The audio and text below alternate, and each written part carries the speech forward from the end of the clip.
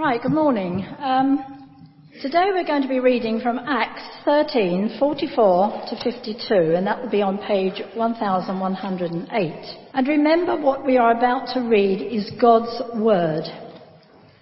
Previously in Acts, Paul and his friend Barnabas have gone out to tell people all about Jesus.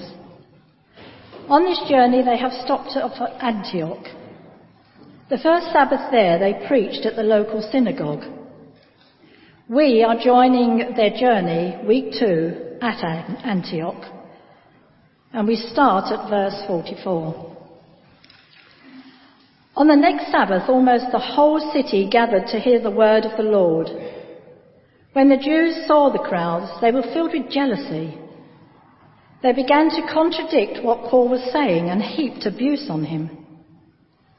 Then Paul and Barnabas answered them boldly. We had to speak the word of God to you first. Since you reject it and do not consider yourselves worthy of eternal life, we now turn to the Gentiles. For this is what the Lord has commanded us. I have made you a light for the Gentiles, that you may bring salvation to the ends of the earth. When the Gentiles heard this, they were glad and honoured the word of the Lord, and all who were appointed for eternal life believed. The word of the Lord spread through the whole region, but the Jewish leaders incited the God-fearing women of high standing and the leading men of the city. They stirred up persecution against Paul and Barnabas and expelled them from their region. So they shook the dust off their feet as a warning to them and went to Iconium. And the disciples were filled with joy and with the Holy Spirit. Morning everyone, my name's Stephen, in case you don't know me. I'm the youth minister at Bushhampton Church. Great to see you all here this morning. At the back of church there's some of these funny drawing things. These are supposed to help you follow the service, if that will help. There's some more at the back, go and grab one. They're there for you to use. And we're carrying on our story of Acts. So exciting. And Acts is kind of a bit like the Lord of the Rings. Now, I love the Lord of the Rings. Anyone else like the Lord of the Rings? Hands up. Yeah, there we go. Lovely. And the books are amazing because like each chapter kind of flicks between stories and the strands like meld together to flow this one big, amazing, epic tale. And in the films as well. So one moment the camera's in on brooding, sullen Frodo and Sam. And then the next minute we get Legolas and Gimli dancing across the New Zealand hills. It's amazing. And then they weave together to make one beautiful story as the camera shifts and shifts around. And that's just like Acts. See, in Acts, up to the point we've got to at the moment, our man Peter has been the main man in focus. Peter's been the one through whom God's been using and spreading his word, his message across the whole land. But now in Acts 13, the camera sort of shifts, and we zoom in on a guy called Paul. It's the same Paul that Don told us about 2 months ago. That Paul. And we start looking at him and seeing how the gospel goes out through him. And did you see what happened to Paul? Well, as Heather so greatly read out for us, Paul was sent out from a church, a place called Antioch, over there. Do you see it? It's on the map. Lovely. And off he goes with a guy called Barnabas to go around to spread the gospel. And they go to Cyprus first. Great first choice of place to go to. Love Cyprus. And then secondly, really confusingly, they go on to Antioch. So they come from Antioch to a different Antioch. Very confusing. But they go to Antioch in a place called Pisidia. And that's where we rejoin the story in Acts 13, verse 44. And the first thing that Paul does there with Barnabas is he goes to the synagogue and he preaches an amazing knockout sermon. With the high point being Acts 13, verse 39. Have a little look there. The high point of his sermon, Acts 13, verse 39. Through Jesus, everyone who believes is set free from every sin. Oh, what a sermon, right? Wow. And it's so enthralling, so engaging that look at verse 42. As Paul and Barnabas were leaving the synagogue, the people invited them to speak further about these things on the next Sabbath. People are like, we want some more. Come back next week, tell us some more. And that's where we rejoin the story in Acts 13, verse 44. Have a look at verse 44. On the next Sabbath. So the next week, that's where we're diving in.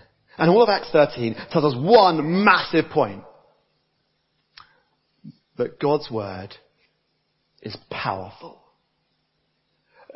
And so, as you may have heard already, I'm quite weary from a week at Fulmark, so I thought I'd get you guys involved. Yeah? I mean, you've done the memory verse already, so that this time we're going to join in and help make this stick in our heads. So, here's how it's going to work. Whenever I raise my Bible above my head like this, I want you to shout that out. Yeah? Yeah? So, should we try it? God's word is powerful. Yeah, nice. Well, I think we can do a bit louder, a bit more energy. God's word is powerful. Yeah. God's word is powerful. Brilliant. Will keep us on our toes as we go through, because that's our big main point, that God's word is powerful. I mean, did you see how powerful it was? So in verse 46, Paul starts his sermon, and verse 46, he says to some of the people who are listening, we had to speak the word of God to you first. Since you reject it and do not consider yourselves worthy of eternal life, we now turn to Gentiles. See, Paul is saying there that this, the Bible, God's word, is life and death stuff. He says, you accept this, you accept life. Reject this, you reject life. God's word is powerful. And why is it so powerful? Well, it's because of the author and the subject and the one who helps us understand it. The author, God, the one who helps us understand it, the Holy Spirit, and the subject. Well, here's my Bible, kind of. And there it is, lovely, look at it. Fluorescent yellow, Holy Bible. But here's what the Bible is all about. It's all about Jesus. See, the whole Bible is all about Jesus. And by trusting and believing in him, Acts 13, verse 39, everyone who believes will be set free from every sin.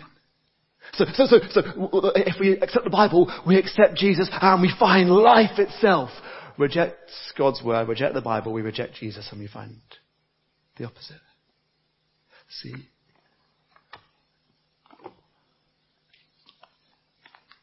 God's word is powerful. Yeah.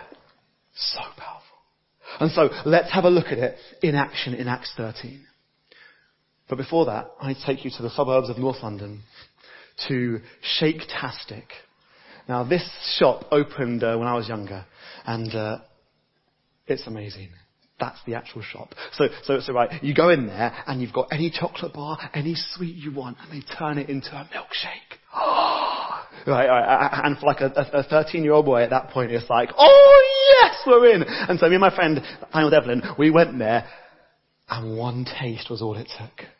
One taste, and we were hooked on Shake-tastic there every single week. In fact, it got so bad, we had the diamond, platinum, black loyalty card things. Remember, we'd had 75 milkshakes each. That's quite a lot. And it was so bad, they knew our names. That's bad. But one taste and we were hooked on these lovely, delicious milkshakes. So good. A bit like the church in Antioch. Did you see? Not on milkshakes, but on God's word. Look at verse 44. One taste the previous Sabbath. On the next Sabbath, almost the whole city gathered to hear God's word. Whoa! One taste and they're like, we want more. We need to hear more. They invited them back. They're like, we need to hear more of this stuff because God's word is powerful. Yes, because God's word is powerful. And people are hungry for God's word because it's real and deep and eternal stuff that changes lives. And it may surprise us, but people outside of the church are hungry for God's word. One great writer said, without God's word, God's world starves. It's so true. And this is amazing thing in Acts, right? Whenever a crowd gathers, one of the apostles starts preaching. Every time a crowd gathers, someone's preaching. A crowd gathers, the God's word's being explained. A crowd gathers, God's word's there. Every single time.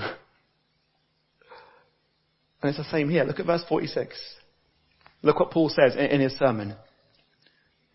We had to speak God's word to you. The word of the God to you.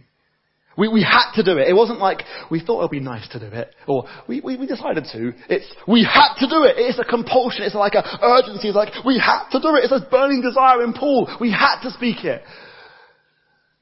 See, God's word is powerful, so speak it. I'd love us to have that same compulsion, that same deep desire to speak God's word to our friends, to our family, to our neighbours, to our co-workers. Because it's powerful life and death stuff. I mean, how selfish to keep it to ourselves. We have to speak it. And actually, that's partly why I love BH so much. I love BH because we teach the Bible and we teach it well. In fact, that's one of the reasons I came to BH. One was Lizzie, but the other one was... this was a big reason. But the other big reason, we teach the Bible really well. God's word's powerful, so we speak it. And that means, in all our groups at BH, in our small groups, student groups, kids groups, youth groups, older people's groups, God's word must be primary, central, and spoken. Not hidden in the background, but spoken. Because there's power when God's word is spoken out. Friendship is great, God's word is greater. Food is great, but God's word is greater. Fun is great, but God's word is greater. Because in here we meet Jesus, the living Jesus, and lives are transformed. See, so speak it. And don't be ashamed to speak it. It's powerful, so we speak it. But it's also powerful, so learn it. Now, I know it's summer holidays, I know, but we're going to do some maths here this morning. Hope you're excited. Thank you, Sam Richards. Yes, he is pumped for this. But back at St Mary's Primary School, we got a silver star if we can recite our times tables backwards.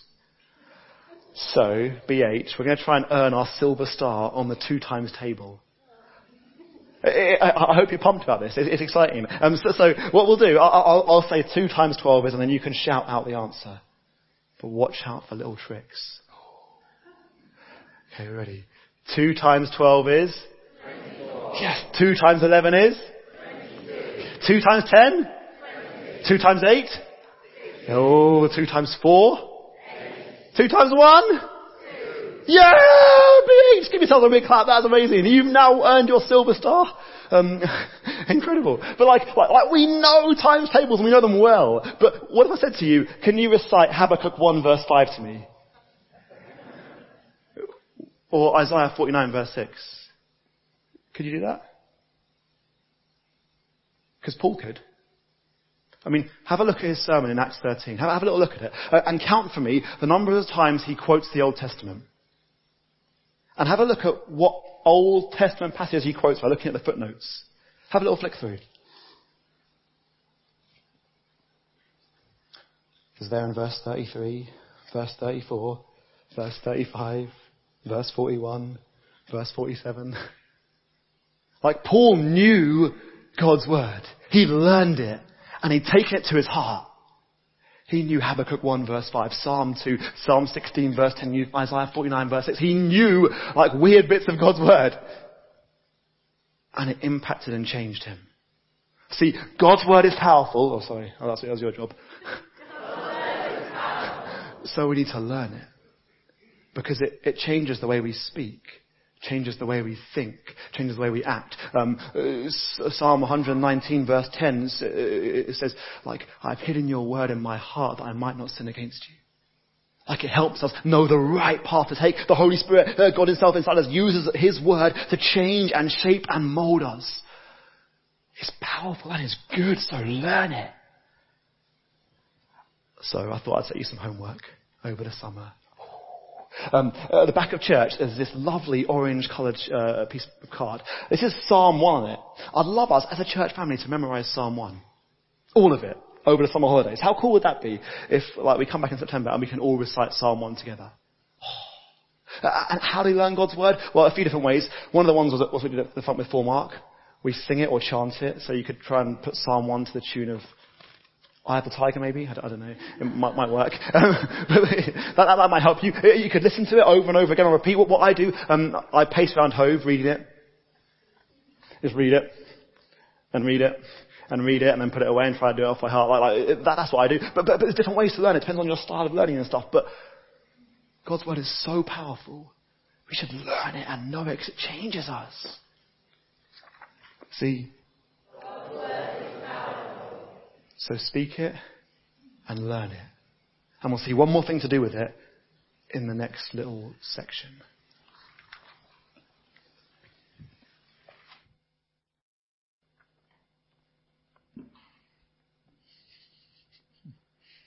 That'd be great. Sorry.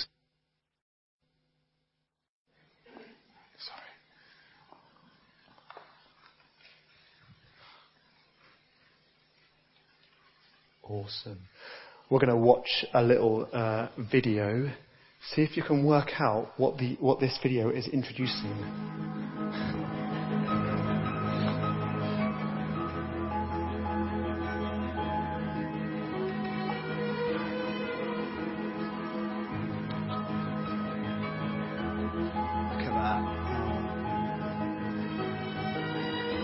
Who got that from the first notes? Yeah, there we go. Some Downton fans. Now, the first time I came across Downton Abbey, my mum was watching it, and I hated it. It was the worst. Sitting there, so bored, just complaining, critiquing the costumes and the accents. I'm what on earth? This is awful. Oh, but then I got married, right? And Lizzie and I started watching Downton Abbey, season 1, episode 1. I was gripped. Genuinely gripped. Bates! What's going to happen to Bates? Is he going to be okay? I genuinely just hooked on it, wanting to watch every episode. I'm not ashamed. I like it now. I love it. It's great. It's amazing, isn't it, Downton Abbey? Oh, I love it. You can love Downton Abbey or hate Downton Abbey. Well, those are the two reactions to God's word in Acts 13, love and hate, from the Jews and the Gentiles. Because we said earlier that... Just checking everyone's still there, yeah. That God's word is powerful. And it's powerful and it's divisive. Because we can either love it or hate it. We can hate it like the Jews. Because look at the Jews in verse 45. This is like me watching Downton Abbey, by the way. When the Jews saw the crowds, because Paul and Barnabas are preaching and the crowd gathers, when the Jews saw the crowds, they were filled with jealousy. They began to contradict what Paul was saying and heaped abuse on him. See, these Jews in the crowd aren't here to listen to God's word. They're here to heckle and shout and ignore it. And it all stems from jealousy. By the way, watch out for jealousy. It's dangerous, deadly. And their heckling, abusiveness, look what it leads to in verse 50.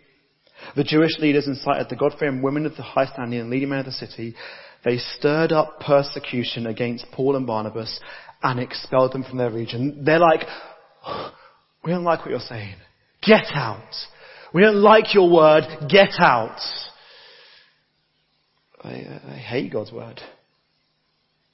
And their attitude is kind of like fruit in a fruit bowl. You start off with one mouldy apple and the rot just spreads. Satsumas go next and then the banana and then it's all over. That's like these Jews. Look at verse 50 again. They're inciting the God-fearing women of the city, the leading men of the city. They stir up persecution. They're spreading. Their toxic attitude is spreading. They hate God's word and it spreads. And that might be like us in this room here. We might hate God's word. We might hate hearing about Jesus. We might not believe in Jesus and not believe in God and find it really frustrating that people keep talking about God and Jesus and the Bible. We might hate it. And if we do, well, it's deadly. Because look at verse 46. Paul and Barnabas answered them boldly, "We had to speak the word of God to you. Since you reject it and do not consider yourselves worthy of eternal life, we now turn to the Gentiles." That's what we said earlier. You reject God's word, you reject Jesus, you reject life. But by hating God's word, it's like we're committing spiritual suicide. It's like we're saying no to life. If we're not trusting God's word, not trusting Jesus in God's word, we're choosing death. Forever death. And We don't want that for you. So if that is you, if you ignore God's word and you hate God's word, do chat to Phil, myself, to anyone else on staff.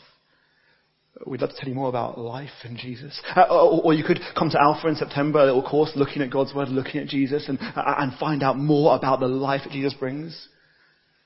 Please don't hate God's word. It is deadly. And it's time limited. Look at verse 51.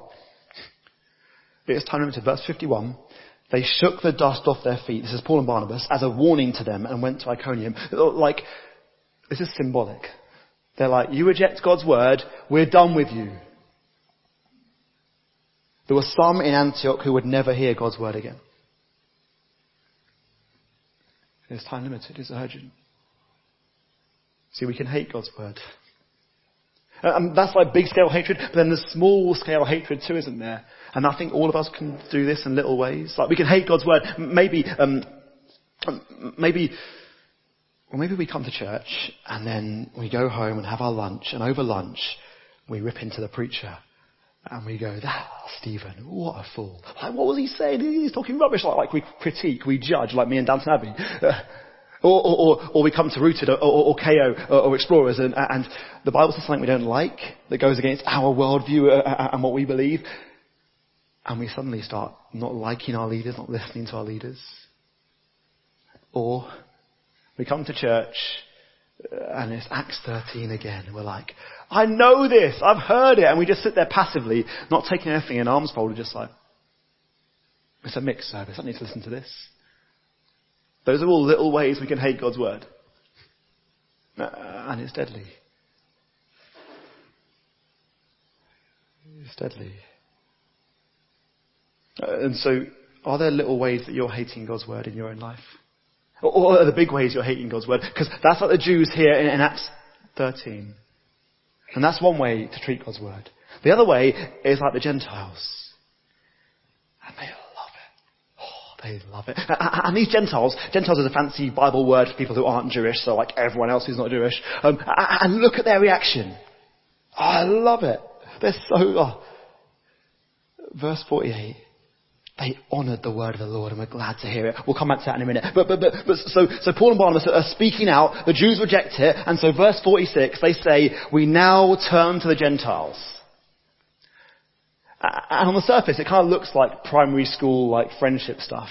God's like, oh, Jews, I want to be friends with you. They're like, no thanks, God. And then God's like, okay, Gentiles will go to you. But that's not how God works. That's not how God operates. Because look at verse 47. Paul quotes Isaiah 49, talking about God's servant and God's people. And Isaiah 49 says, I've made you a light for the Gentiles, Jesus, that you may bring salvation to the ends of the earth. See, that little verse tells us that the Gentiles were always part of God's plan. They were always part of God's plan. It's not like they were a little side extra bit when the Jews said no to it. They're always part of God's plan. In verse 48, all who were appointed for eternal life believed. It's amazing. Like Paul's like, from before the beginning of time, God has chosen you Gentiles to be part of his family. Like always part of the plan. Yes. And their attitude to God's word is so awesome. Verse 44. I'd love this to describe us here at BH. Sorry, verse 48. They were glad and honoured the word of the Lord. Wouldn't that be amazing if we as a church were glad and honoured God's word? Oh, that would be awesome. They love it and they want to hear more about it. And see, I think there are 3 ways we can love God's word as a church. Here's the first one. Be reading it. Nice and simple. But like, if this is God's spoken word that is powerful enough to change our lives and our hearts, and it contains eternal life, the words of life in it, then we should be reading it and reading it over and over and daily and devouring it. So please make time in your day to read God's word. And if you need help, on the bookstall at the back, there's little Bible reading notes. Do grab some of those. But be reading it. And if you haven't got a Bible, by the way, do speak to me. I'll give you one before you leave here, so you can be reading God's word, because it's so important for us. We can love God's word by reading it, number 1. We can love God's word by number 2, by being ready. So at KO and Rooted, we have a little phrase, bring your own Bible. There's our little graffiti man. Bring your own Bible. This is one way you can be ready. You can bring your own Bible to church. Because those Bibles in the back of the seats, they're not for people who come regularly to church. But we should be bringing our own Bibles. As Wendy Whiffen, one of our staff workers, said, her Bible's like an old friend. She takes it everywhere with her. Because as you've got your own Bible, you can make notes in it. You can realise where things are and piece it together. And if you're reading it here in church, you're more likely to read it at home. So bring it. Be ready by bringing your Bible to church. And also be ready by reading the passage before Rooted, before KO, before church, before small group. Read it so you're ready to engage. Love God's word by reading it, by being ready, and then thirdly, by being humble. Because there are times when we read God's word and it's going to say stuff we don't like. It's going to say stuff that we find frustrating and annoying. So what then? Well, then we come to our 2 circles. On your sheet, you've got 2 circles, like I have up here. And you've got pens in front of you too. What I'd love you to do is, in the right-hand circle, this circle shows all of the knowledge of all of humanity of all time. All the knowledge of all of humanity of all time. So in the right-hand circle, could you colour in how much you know of all the knowledge of all of humanity of all time? So I'll do it on here. This is me. That's probably too much. But there we go. So if you're on the right-hand circle, put how much you know of all knowledge of all time of all of humanity.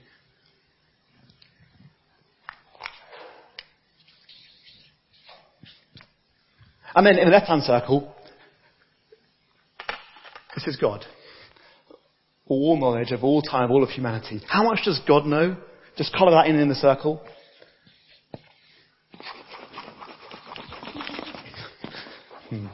That's better. That's not going to work. Next pen. Imagine that was fully coloured in. Just imagine it. Because you see a difference between me and God? He knows everything. I know that much. This is called the creature-creator distinction. The creator on this side knows it all because he's made it all. We're little creatures who are very small and know very little. And so when we're reading God's word, we must be humble, mustn't we? If that's how much we know, and that's how much God knows, well, there's going to be times when he says stuff I'm like, whoa. At that point, it's not God's word that needs changing. It's me that needs changing. On big issues like marriage, gender, abortion, leadership in church. God's going to say stuff that I don't like. So I need to be humble and learn from him. That's how to love God's word. See, because so we need to love it. And so I thought we'd end by the way we began, reminding ourselves of the power of God's word. See, God's word is a bit like dynamite. Like dynamite is like a little stick, and you're like, oh wow, that's nice, it's a piece of stick. But then, well, this is what happens with dynamite. We'll watch this video. It's about 10 seconds of nothing, so just be aware of that. Oh, birds. It's lovely.